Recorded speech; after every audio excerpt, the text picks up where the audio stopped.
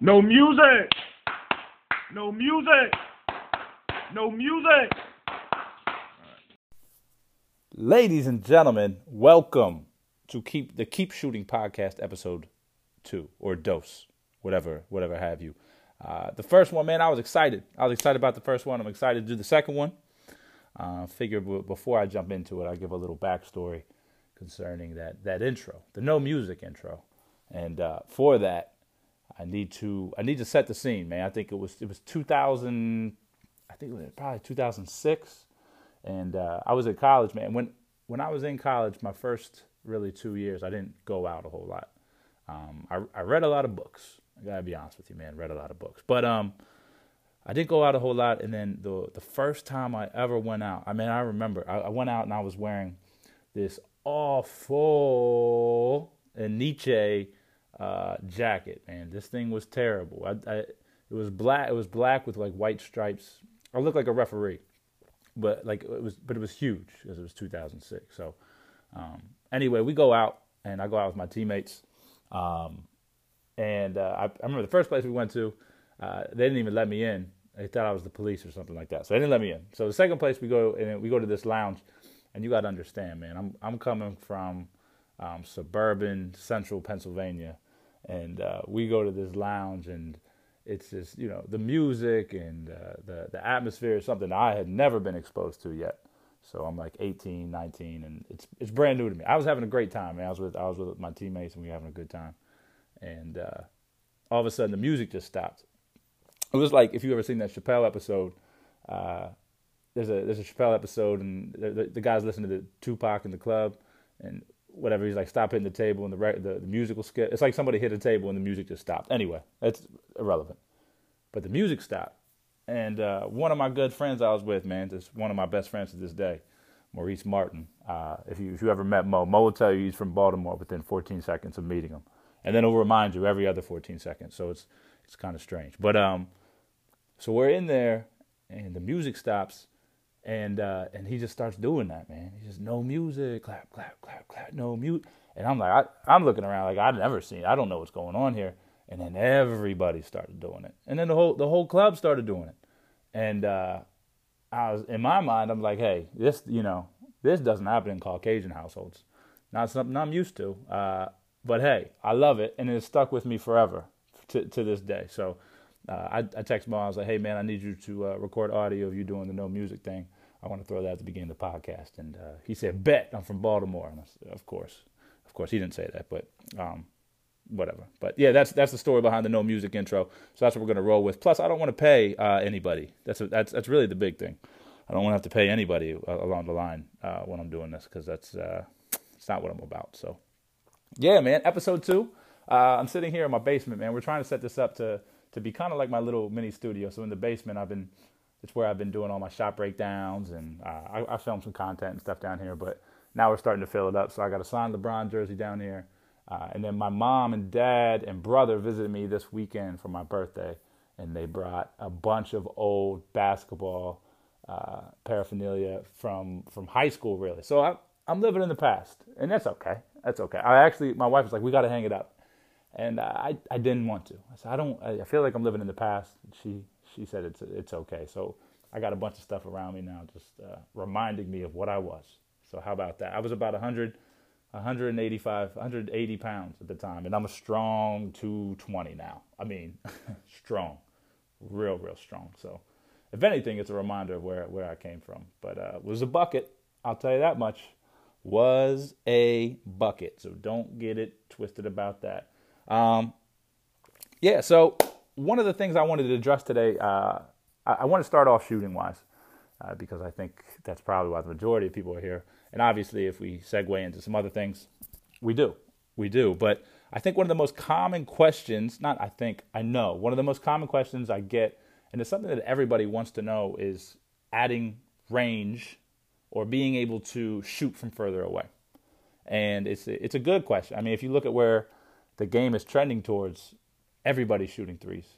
People are probably shooting threes that shouldn't be shooting threes.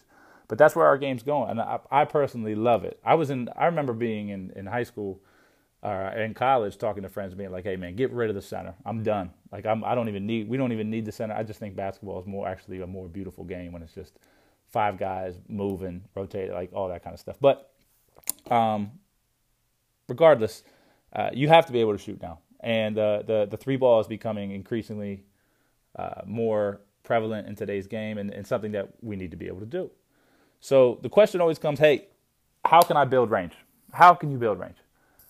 My first answer would be, if you're not a good shooter from 10 to 15 feet, you're not going to be a shooter 20 feet extended. That's just not the way it goes.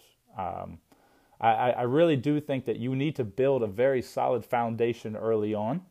And if you're able to do that, then gradually you're going to be able to work your way back. Now, I say this primarily with younger players in mind, because younger players, they kind of want to rush the process and get behind the three-point line.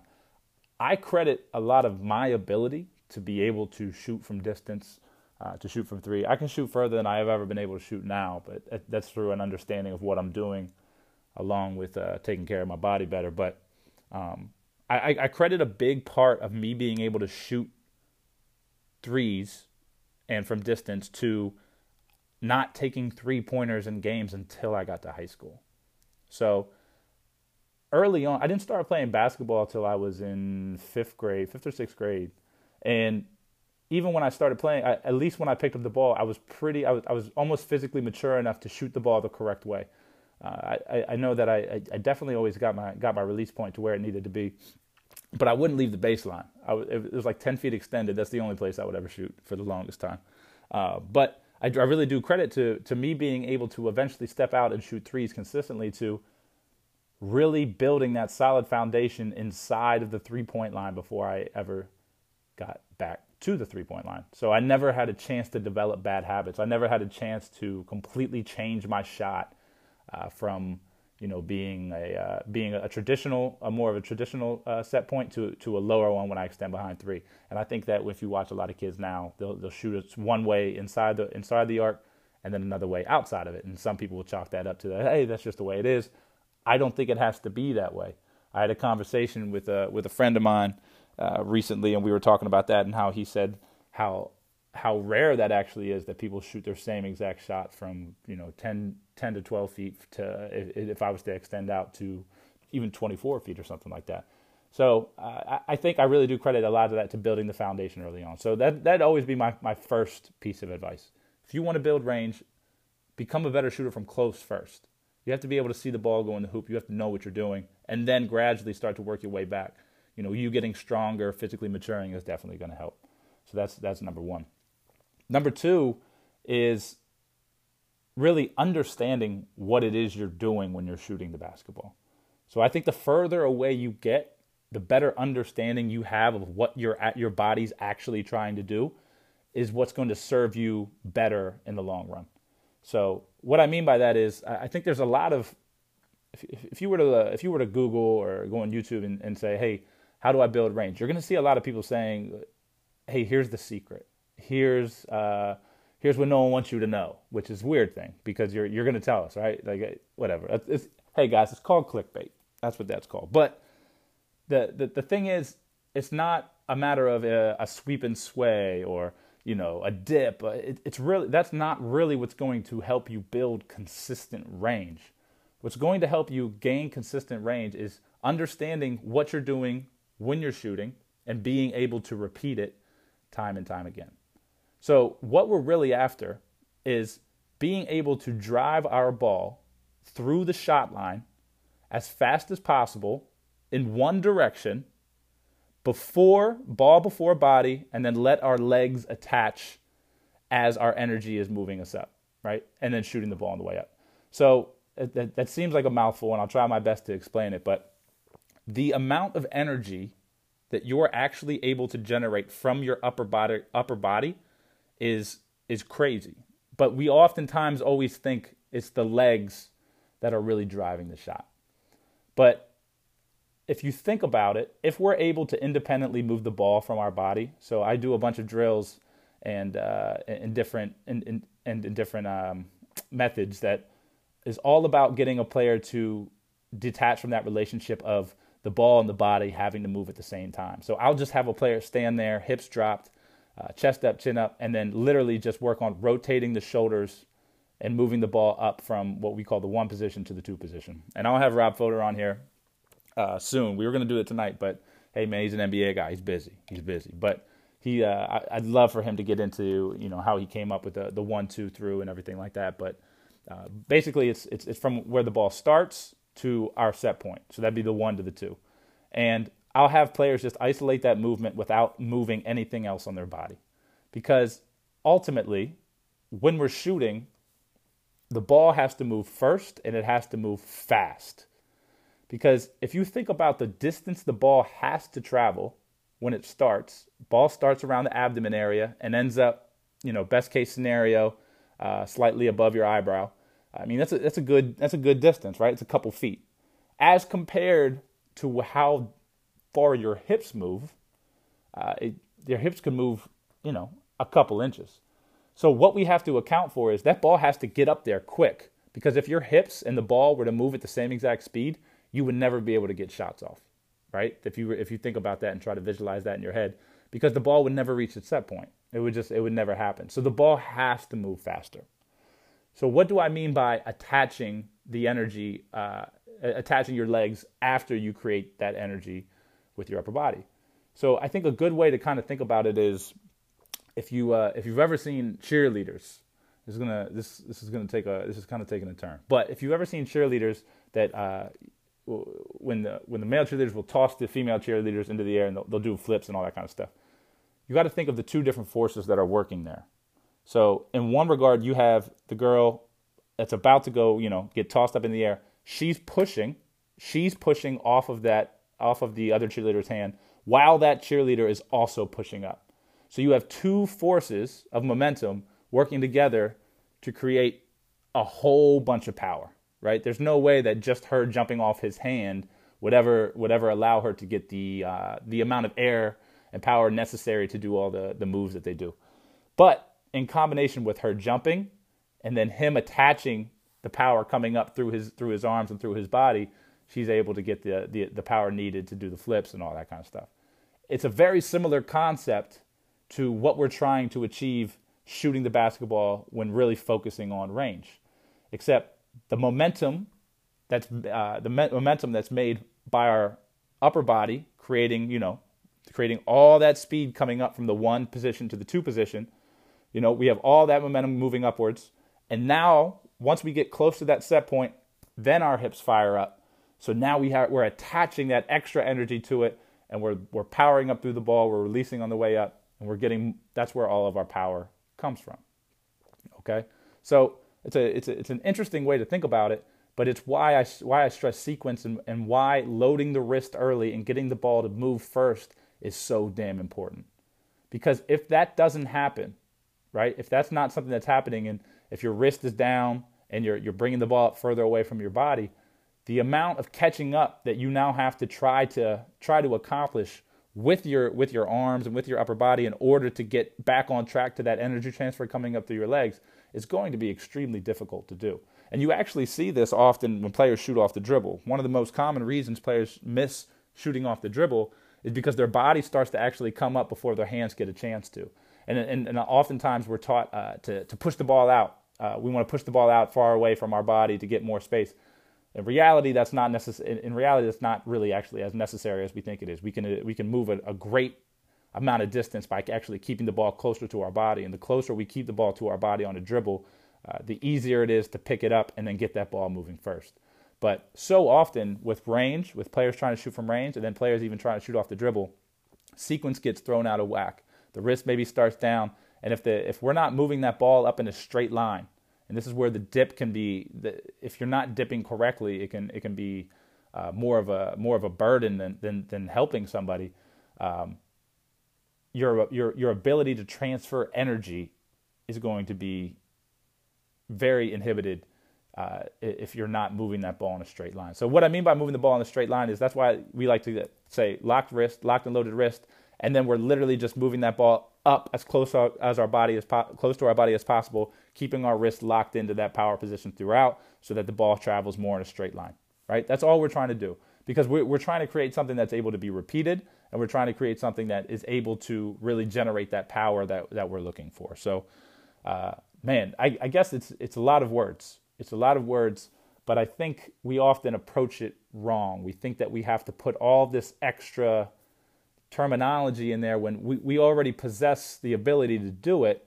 I just think that we often don't know how to attach it yet. We don't know how to streamline that stuff yet. So that's why I've been doing my best to show different scenarios with me, shooting the ball from, I mean, to be honest with you, just a couple of steps in from half court, and just catching and just driving that ball up through the shot line without dipping it. Because I don't think a dip is necessary in terms of having to be used to gain power.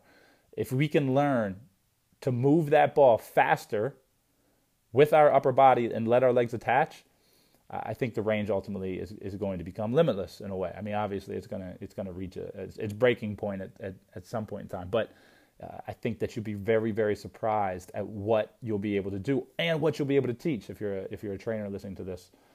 And you know, you have to be patient with it. And I think it's one of those things that for the longest time I didn't understand this, and I couldn't even see it. But when I did finally understand it, and I understood it by doing it, it's why I think that, you know, training is one thing and teaching, but actually doing it is also a really good thing if you're teaching anything, because you get a feel for it.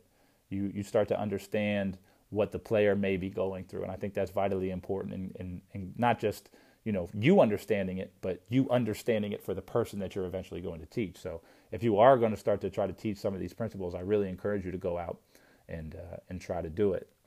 So, you know, I think it's something that hasn't really caught on yet necessarily, but I think in time it will. I think Damian Lillard is amazing at it.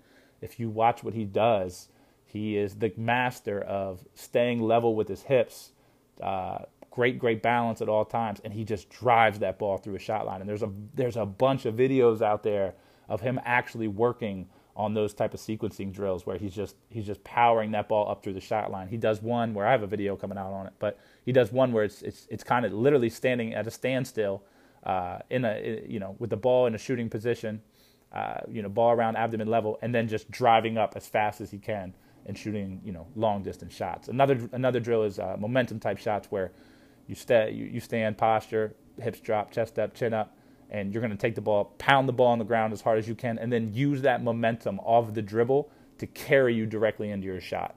So I work with that with players a lot, and it's kind of a way of tricking them to get the ball moving through their shot lane faster. It's really funny, actually, to do that with some people. And if my man Dev Stills listened to this, I had him do that because he was talking about struggle with range, and he felt the difference immediately. It's just another trainer that has been that has been in the gym with me here and there. But it's a very interesting drill in terms of getting players to really feel that ball accelerating through the shot line. And a lot of times they have no idea what they're doing, but you having that hard dribble and having it to come up through the shot line actually, tricks them into doing the right thing many times. So it's another good one. But I hope to continue to put out some things that maybe help people understand this a little better. I know verbally it may be a little bit difficult to understand. But I do think there's a lot of misinformation out there, and that's not a knock to anybody. I think everybody's always doing the best they can. But I do think there's some misinformation out there about actually building range. We want to be able to do things in a way that's very repeatable. And the way we make things more repeatable is by simplifying them and by just making things easier at the end of the day. And the more movement we're putting into shots, more variance, sweep and sway, dip, the more we have a chance of things going wrong. We want to not have to be perfect every time we shoot.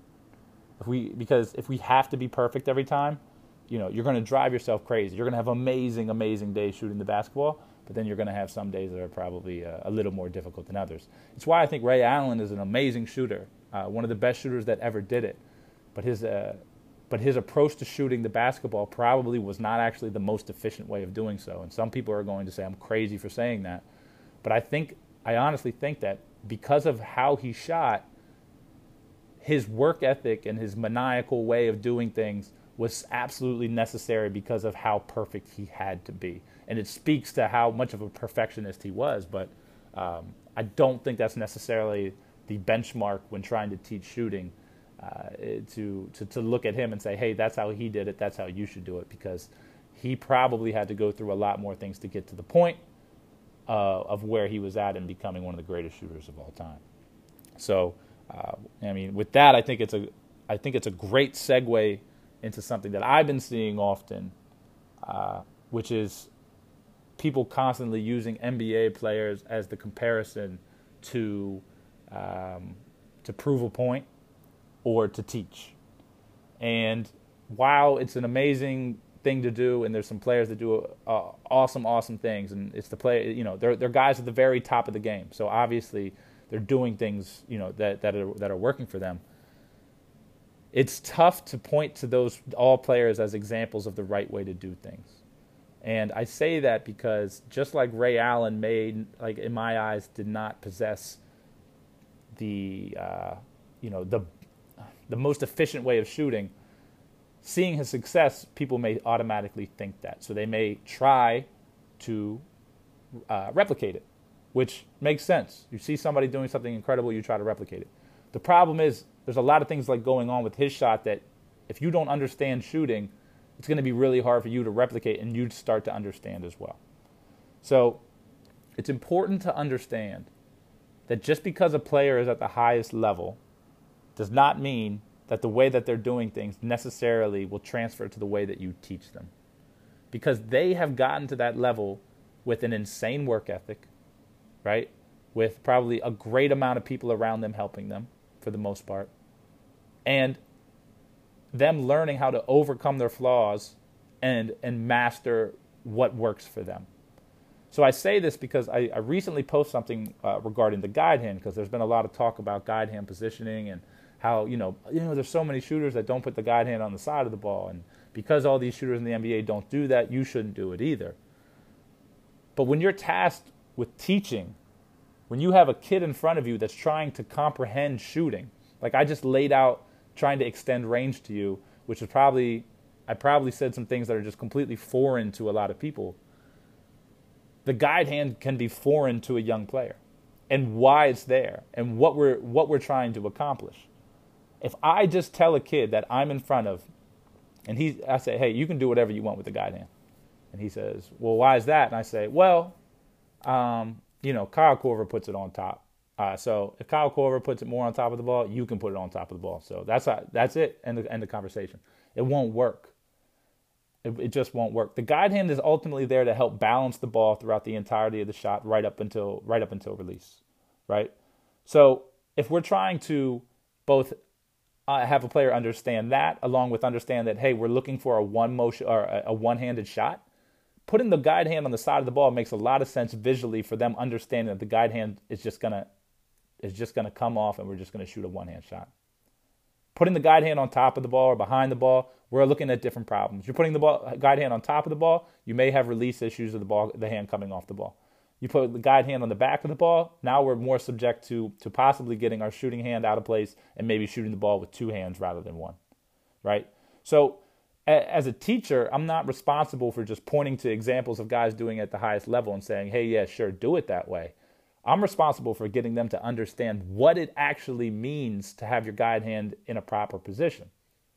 So early on, I'm going to stress the position of a guide hand being very traditional, on the side of the basketball so that our shooting hand can get underneath and in the middle of the basketball, and boom, we're on our way to shooting a one-handed shot. We're not putting any undue stress on our off shoulder or our shooting shoulder. Our guide hand's where it needs to be. It can rotate up as soon as our shooting shoulder rotates up. Everything's working together in unison. Ball moves in straight line. Bada bing, bada boom, right?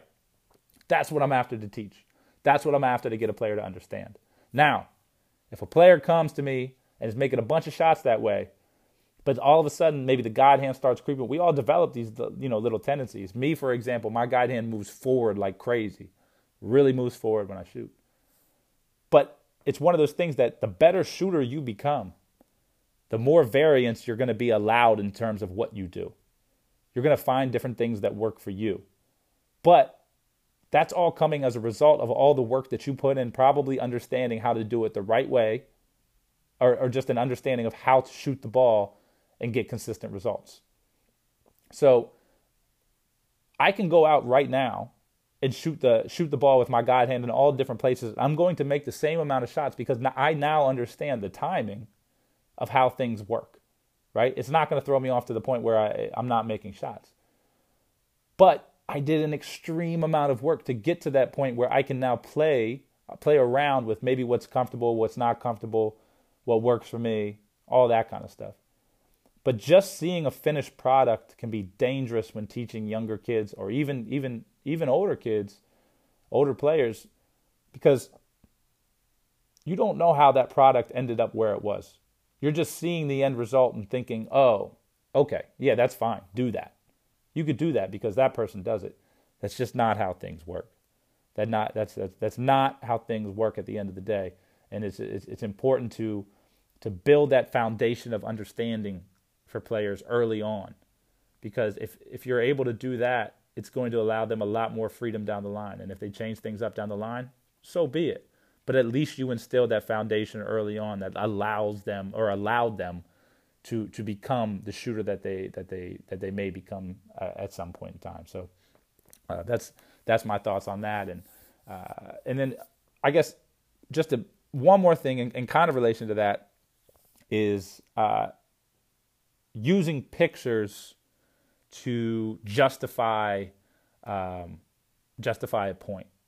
So I definitely have done this before. I've definitely used pictures to show certain things that I wanted to prove. You know, I'm guilty of this. I'm guilty of doing both of these things. You know, but I'm trying to get away from it more. I'm trying not to use that as my crutch, as much as now just use my overall knowledge of now working with players more, rather than using the players that I've never even been in a room with. But you have to be careful with pictures because there's so much information out there now that if you form a hypothesis and want it to work bad enough, you're going to find something to support it. And you can find it in pictures, 100%. If you want to say, you know, no shooter, I don't know how to give an example, but you can find enough people in scenarios where that would support some crazy hypothesis that says all shots come off the ring finger, all shots come off your ring finger, and common knowledge says no way. But I guarantee you could Google search enough pictures and you could probably find the ball coming off even good shooters' ring fingers at points in times where you can be like, here it is, told you, boom, there it is. So you have to be extremely careful that when you're trying to make your point, that you're just using pictures to do it, because pictures alone do not always tell the full story. Not all the time. I remember for the longest time, I played for Herb McGee. I mentioned this earlier, but Coach McGee, Hall of Fame basketball shooting coach, would work his camps. And I remember at his camps, he would always ask, what is the last finger to touch the ball? And his answer was always the index finger. And the way that he would back up that claim was with Ray Allen shooting a jump shot and the ball coming off his index finger last. And I remember seeing that, and from that point forward, my mind was made up that the index finger is the last finger to touch the ball. When in all reality, the index finger may be in the middle of our hand when we're shooting a basketball, depending on our grip, depending on equal coverage of our hand. That's a whole different story. But that does not necessarily mean that the index finger is always going to be the last finger to touch the ball. I always tell players, if it's your index finger or if it's your middle finger that touches the ball last, I think you're going to be in okay shape. You know what I mean? As long as one of those two fingers is pushing through the middle of the basketball and touching that basketball last, chances are you're going to be shooting the ball relatively straight. That's why I can't make a definitive, hey, your index finger has to be the last or your middle finger has to be the last, because I can actually find picture evidence to support both. You know, so there's not a right or wrong answer there. It's more so, hey, is it coming off one of those two fingers? If so, I think you're going to be okay at the end of the day. That's my personal opinion. I've shot thousands and thousands and thousands of jump shots, and I could not tell you which finger the ball of those two fingers the ball is consistently comes off of. I can't. And I have a pretty good feel of what's going on. So be careful always using pictures to support whatever hypothesis that you're drawing or new idea, because pictures don't always tell the full picture. I'm talking a lot. Need a drink of water. So that's I guess that kind of falls in line with the whole thing about, to using NBA players as your model to prove a point. So I hope you enjoyed this episode today, man. I enjoyed it. I think this was more shooting oriented, and a lot of things on my mind today regarding some of the stuff. And I figured it would just be this way when I get inspired to do the podcast. A lot of times it will come through questions that you guys have. So if anybody has any ideas for things that I should talk about, or they'd want to know, or they want to dive deeper into, please do not hesitate to reach out to me, because I would love to hear your ideas. I would love to piggyback after no edits. I would love to piggyback off of any of that stuff. So, with that being said, man, it is Sunday evening, which means it's almost Monday. And if you know me, you know Monday is my absolute favorite. Favorite. I mean, it's the best day of the week, man. It's the absolute best day of the week. I see Mondays as a time for a fresh new start and a way to get ahead of all the people that are saying, man, it's Monday. I don't want to go to work. Man, forget that. Forget that. We're only here for so long. Take advantage of your Mondays. If you can reframe how you view your Mondays, you can reframe your entire week. Get off to a good start. Do something first thing every Monday morning that you love to do. Every Monday morning, I have to hit the gym. I got to go lift weights. Why? Well, one, I'm handsome. I'm extremely handsome. We know that. But two, man, if you get that body moving early, the body moves, the mind moves. It's just the way it is. There's science that backs that kind of stuff up. So get moving. Reframe your Mondays. Look at Mondays in a different light. Don't dread them. Look forward to them. Your mindset is everything. Everything. And no matter what you want to do, you want to be the best shooter in the world, you have to go into every day thinking you're going to be the best shooter in the world. And you can't look at a day like a Monday thinking that it's a wash because everybody else is dragging. It's not the way it works. It's not the way you become the best.